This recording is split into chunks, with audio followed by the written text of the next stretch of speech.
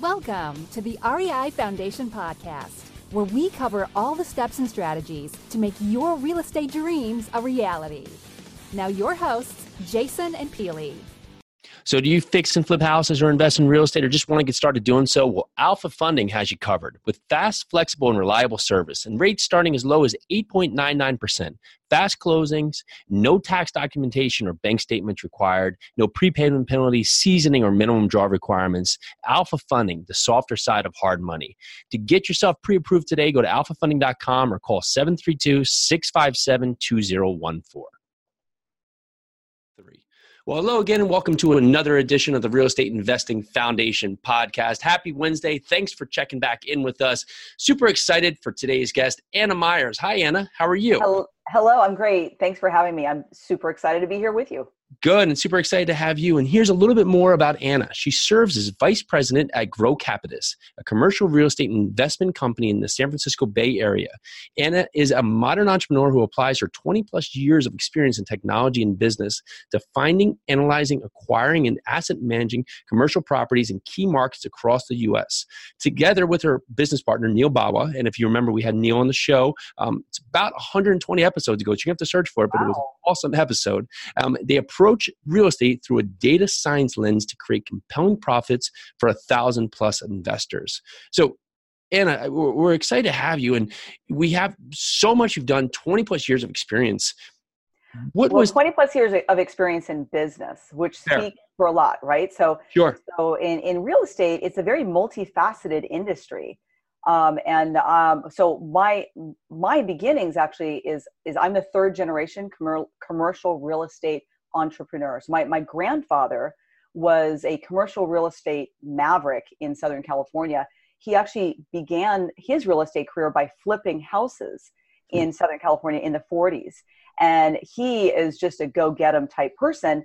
And then he built up this portfolio and amassed a very large portfolio. He started eventually buying orange groves and walnut groves and building shopping malls. So became an all-out developer. So the fabric of my life is just growing up with this large commercial real estate portfolio that my dad and his brothers helped manage. My father's also an architect and a developer. But I didn't go into commercial real estate as I was coming out. I actually went into the tech world. So I went into, I became a programmer and a systems analyst and had many years in tech. But I always knew the power of real estate because that's the foundation of my family.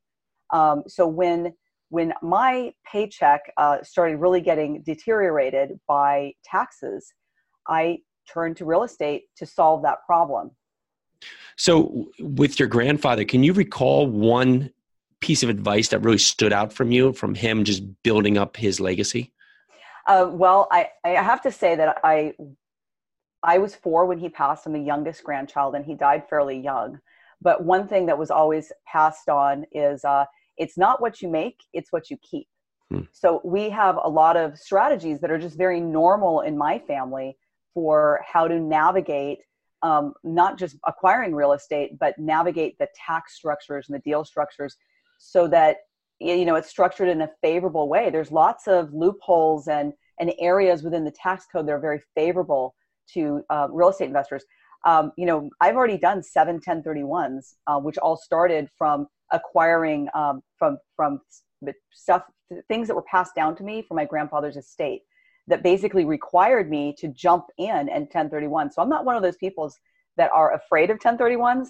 I'm like, oh yeah, time to 1031, baby. Yeah, I love it. Lots of different flavors of 1031 too. So building wealth through those very specific tools is a great way for yourself and your future generations. And that's I really appreciate the wealth that he built, creating a foundation, not only for all of the grandchildren to be able to go to college, which was very important to him, but he also, obviously he's been gone a long time, but he also cared about the community. So there's a charitable trust that he's been gone for decades, but will go on forever.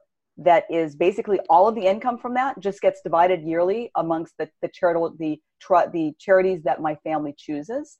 And that I think speaks a lot to the power of real estate too. Not just to support our families, but to support our communities. Once you reach that level, we all have a responsibility to give back. Yeah, and if you think about that and you just look at that in the broad spectrum, I mean, that's what it's all about, right? You do as well as you can, create for your family, and then create for others. And I mean, generations going to go by, right? So, like you said, your grandfather passed when you were 4. I mean, 100 years from now, it's still going to be what he's built, and that's just incredible. Yeah. Did your father and the brothers they stay in the same space, or have they transcended to a different area? My father and my uncles. No, they were all in commercial real estate, construction, development. I mean, all of them were firmly entrenched in that their whole lives.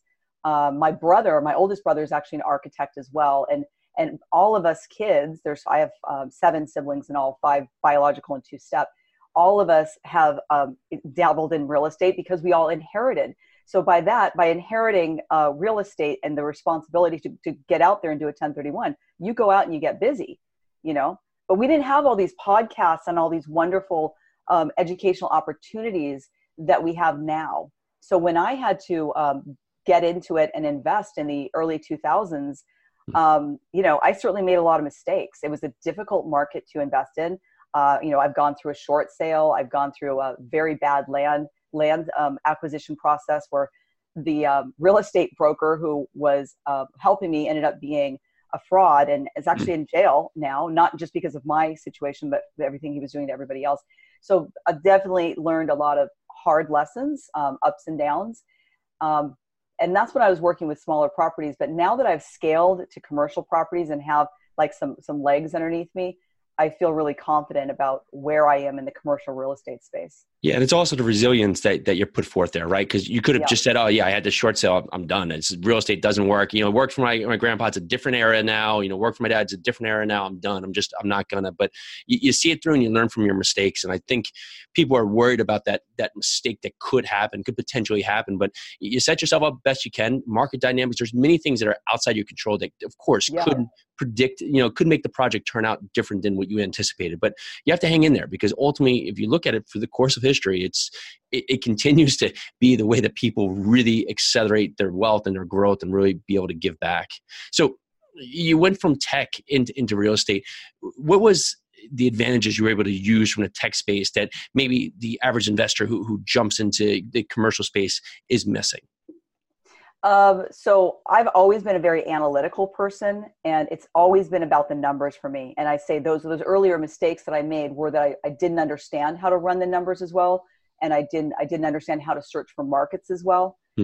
I live in California, so all of my investing other than my primary home has always been out of state. So that's always been a huge challenge for me to figure out, how do I figure out the best market and how do I know where to invest? What I've learned from the tech industry is, numbers. I'm like the spreadsheet queen. And then a few years ago, I saw Neil Bawa speaking on stage about real estate trends. And I was like, this guy, I really get this guy. Like what he's saying makes so much sense to me. I eventually took a boot camp with him. And through that boot camp, started volunteering. He asked for volunteers to write a deal analyzer. So I started volunteering and working more closely with him as a volunteer, and became, at this point, I'm his business partner. So our paths really clicked. And with both of us having a tech focus, and the way he thinks about applying data science to real estate just is a perfect match for the way I think. And I'm able to help him execute spreadsheets and execute experiments. We're always experimenting and bringing data science into what we do. It's all about data-driven numbers, and just proving it all out, from the market standpoint, from the neighborhood standpoint, from the acquisition standpoint. So there's numbers through everything. And we also bring that into how we asset manage, because once you buy a property, it's not game over. Correct. It's game again. And so numbers help us there. And we have lots of ways that we look at the performance of the property, and lots of things that we do from a technology standpoint, not just analyzing, but using technology to increase our leads, to increase all kinds of efficiencies that we bring through technology. So I think it's kind of a superpower we have. Yeah, it sure is. And you're right. The numbers don't lie. You get the numbers, you get in there, they do not lie. And for investors who maybe are inexperienced on the underwriting side, maybe on the market or on the property, what are some of the common mistakes that you see investors make through that underwriting process? Well, from the market perspective, let's start there. Sure. Great. I think that oftentimes people, especially newer investors who hear about this, 2% rule or 1% rule, whatever the rule is these days, because the market's changing, right? They're so focused on the 1% rule or the 1.5% rule. They're not understanding the market they're investing in and the neighborhood they're investing in. So if you're able to get, let's just say 2%, people are like so excited, like, I found a 2% deal. This is amazing. Well, do you think you're actually going to get that cash flow? Let's double check. So first of all, you need to look at the market. How strong is the market fundamentals? Is it losing population? Are there new jobs coming in? The market has to support your asset.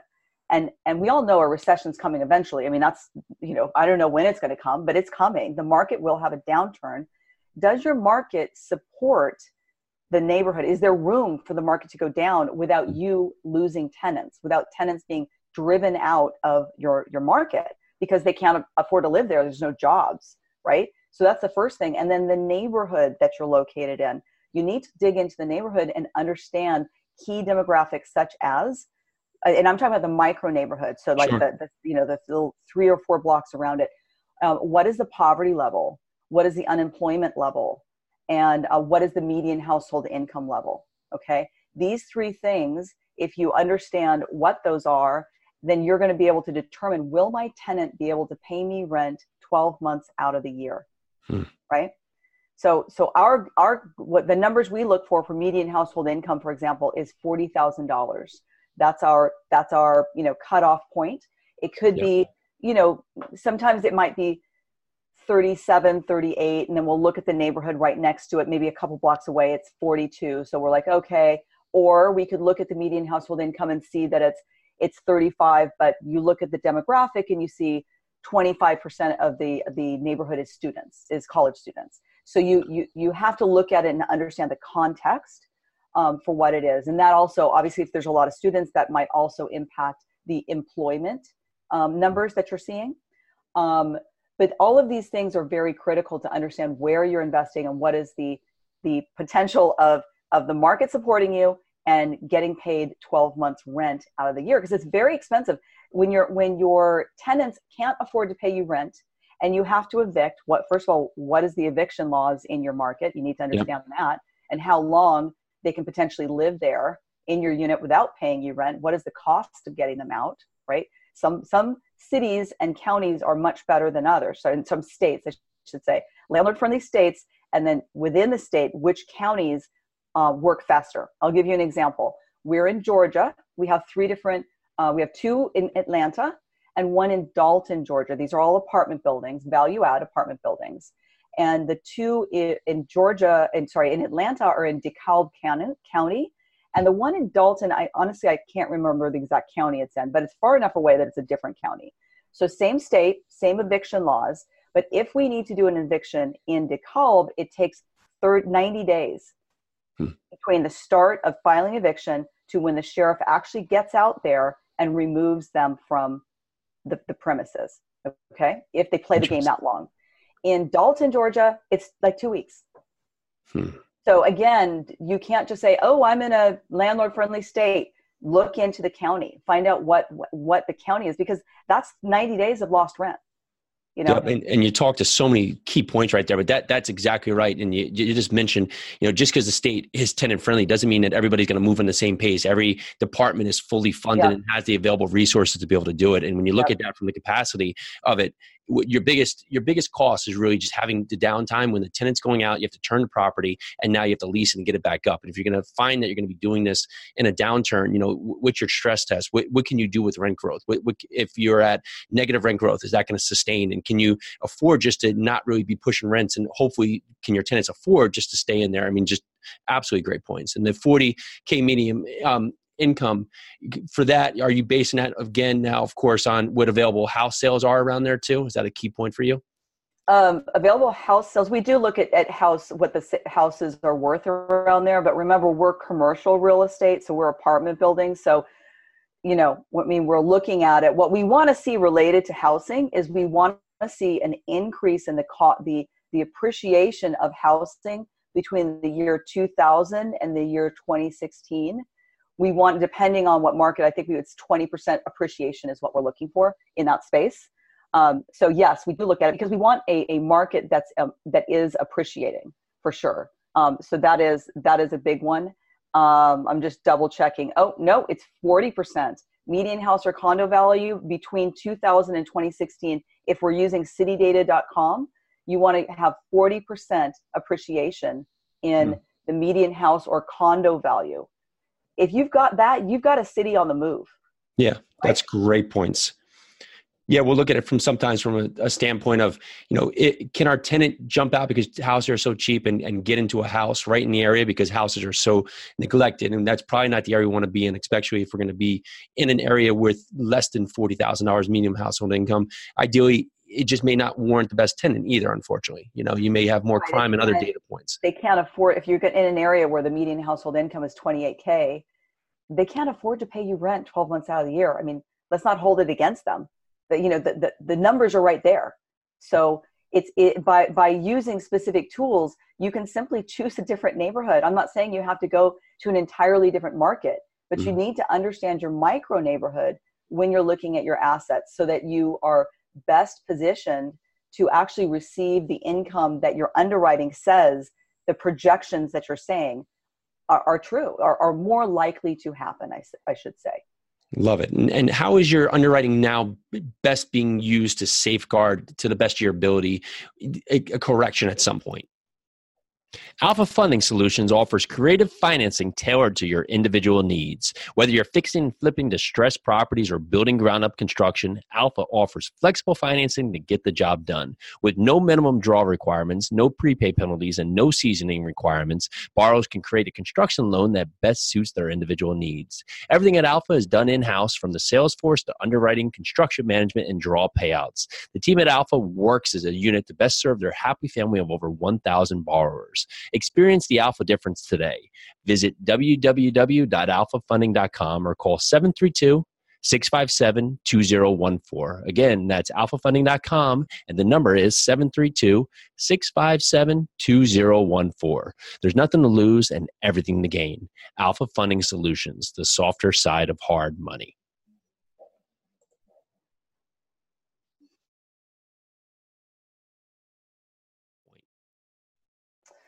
Well, we always try and have some conservative projections. So the way that we're projecting rents, rent and growth, the way that we're projecting expenses, these types of items, we always try and have some additional working capital. So, but I also want to go back to, and I know I'm always talking about the market, but certain markets are going to just fare a lot better. Not all markets are equal in where they are in the recovery process. So it's not a given that the entire United States is going to experience a recession in the same way. We didn't experience it the same way last time. If you look at Dallas, they hardly had any downturn in their housing versus in the 2008, 2010. Look at their trend lines. It's remarkable. It's like you can't even tell a recession happened when you look at some of the metrics for Dallas. But look at Vegas, how hard Vegas got hit. And again, what does it come down to? Market fundamentals is definitely a big part of it. So that is part of safeguarding your underwriting, is starting with a strong underlying market that's got jobs and population, and it's got those things going for it. We try to find markets where we feel there's 5 or 10 years growth going into it, and then like for example, there's a market called St. George, Utah that we're very, very enamored with. We like Utah overall. First of all, we're big fans of Utah. And St. George is one of the fastest growing cities. In fact, it is, according to which quarter you're looking at it for the past few years, it's the fastest growing city in the U.S. And that's not going to stop anytime soon. The vacancy rate, if you're looking for a vacancy in that area, is 2%. Wow. 2%. And if you do, we've had an actual market study done because we're building, it's a new construction project that we've got. So we did a market feasibility study by the leading person in that state for market feasibility studies. They actually found that the actual vacancy was 0.8%. Out of like 1,200 units that were surveyed, there was only 8 units vacant. That's incredible. It's incredible. So you can find places like that. And so you see with a downturn, maybe we go down to, 92% in a market like that, or maybe even go down lower. But if you have a strong market versus a market where the normal is 92% vacancy, you're going to drop a lot further than we are, where we've got 98% vacancy. 99% vacancy is our normal in St. George. I remember doing some digging in on Provo, Utah, and it had similar dynamics. They had so much tech moving in, so many companies moving in. Yep. I mean, they're all like 25 to 28-year-olds living there, all median house, like it was like $150,000. It was like insane. The only negative factor that was hitting them was that the number of available multifamily buildings, I think were like over 200 units, was like 3. So I was like, one of the only dynamics was there was like a lower count of available buildings in the area for larger housing. So guess what we're doing? We're actually doing a project in Provo too, but we're building. So we actually have a project in an opportunity zone that's a multi-phase project. We love Provo. Yep. And that project is right. The other thing that's great about Utah is the transportation that the state has committed to. These are things you want to look for at a market. You want to look for the state, city, and county committing to development and committing to being business friendly. So the state has put a lot of money into the train, I think it's called the Frontliner or Front Runner, the 80 mile per hour bullet train that runs up and down Utah. Very quiet. And then in Provo, they just created a new bus system that goes all through Provo. Provo has Brigham Young University as well as UVU, so highly educated workforce. And then this bus system goes to all the universities, all of the malls, all of the retail. You can get anywhere. And guess how much it costs? I'm going to say free. Oh, wow. It's free. Yep. It's free. And the bus comes every 7 minutes to every stop. So you don't have to be like, okay, I'm going to go wait for 45 minutes at the bus stop. It's like, nope, just go to the bus stop. It'll be coming 7 minutes. So this location that we have in Provo is actually transit oriented development. So it's connected to Provo Station.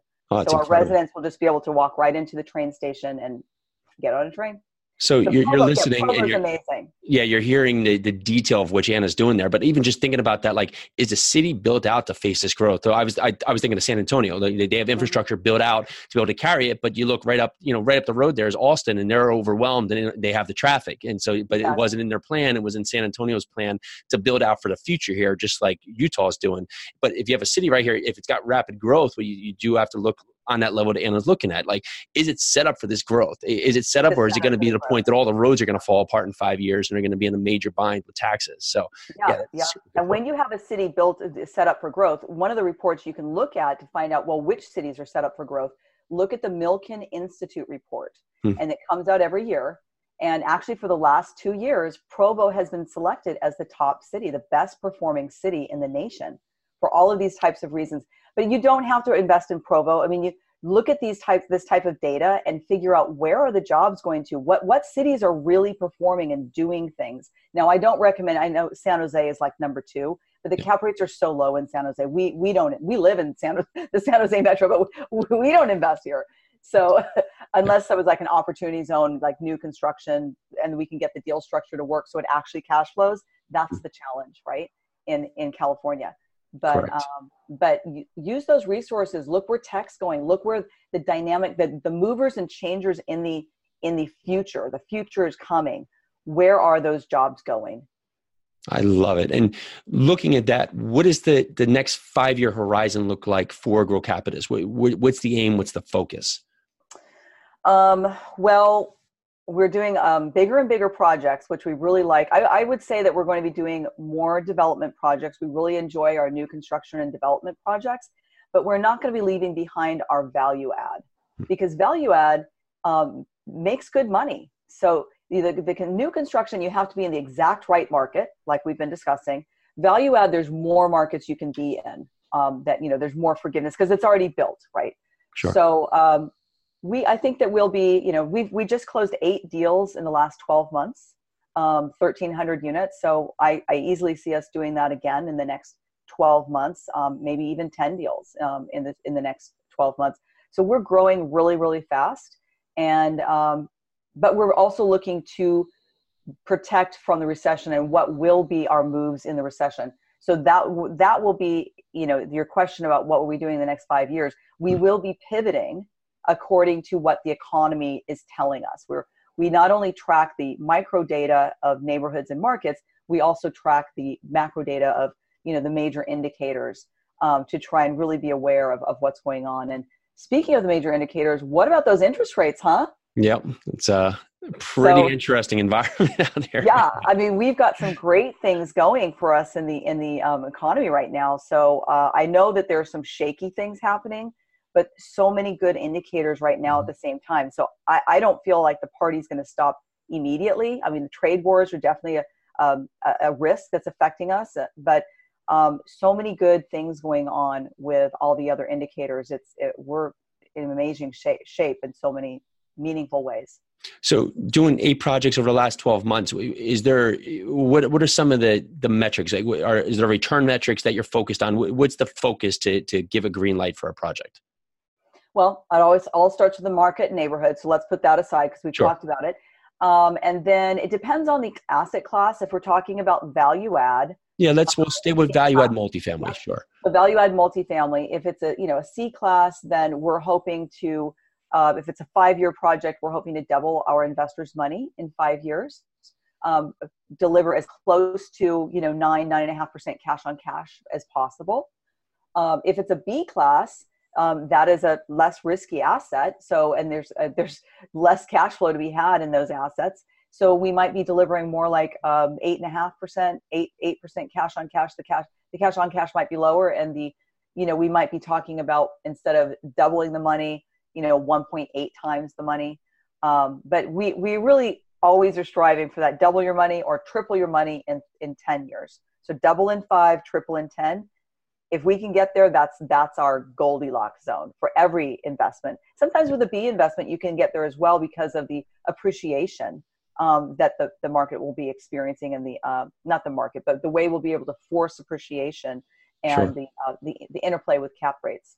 So that's a golden mark for us, double and triple. And so this has been highly beneficial for so many out there listening to the show. For you being most productive with your day, is there anything that you set up in your daily routine to really allow you to be able to conquer so much data in a day and not get just overwhelmed with spreadsheets in front of you?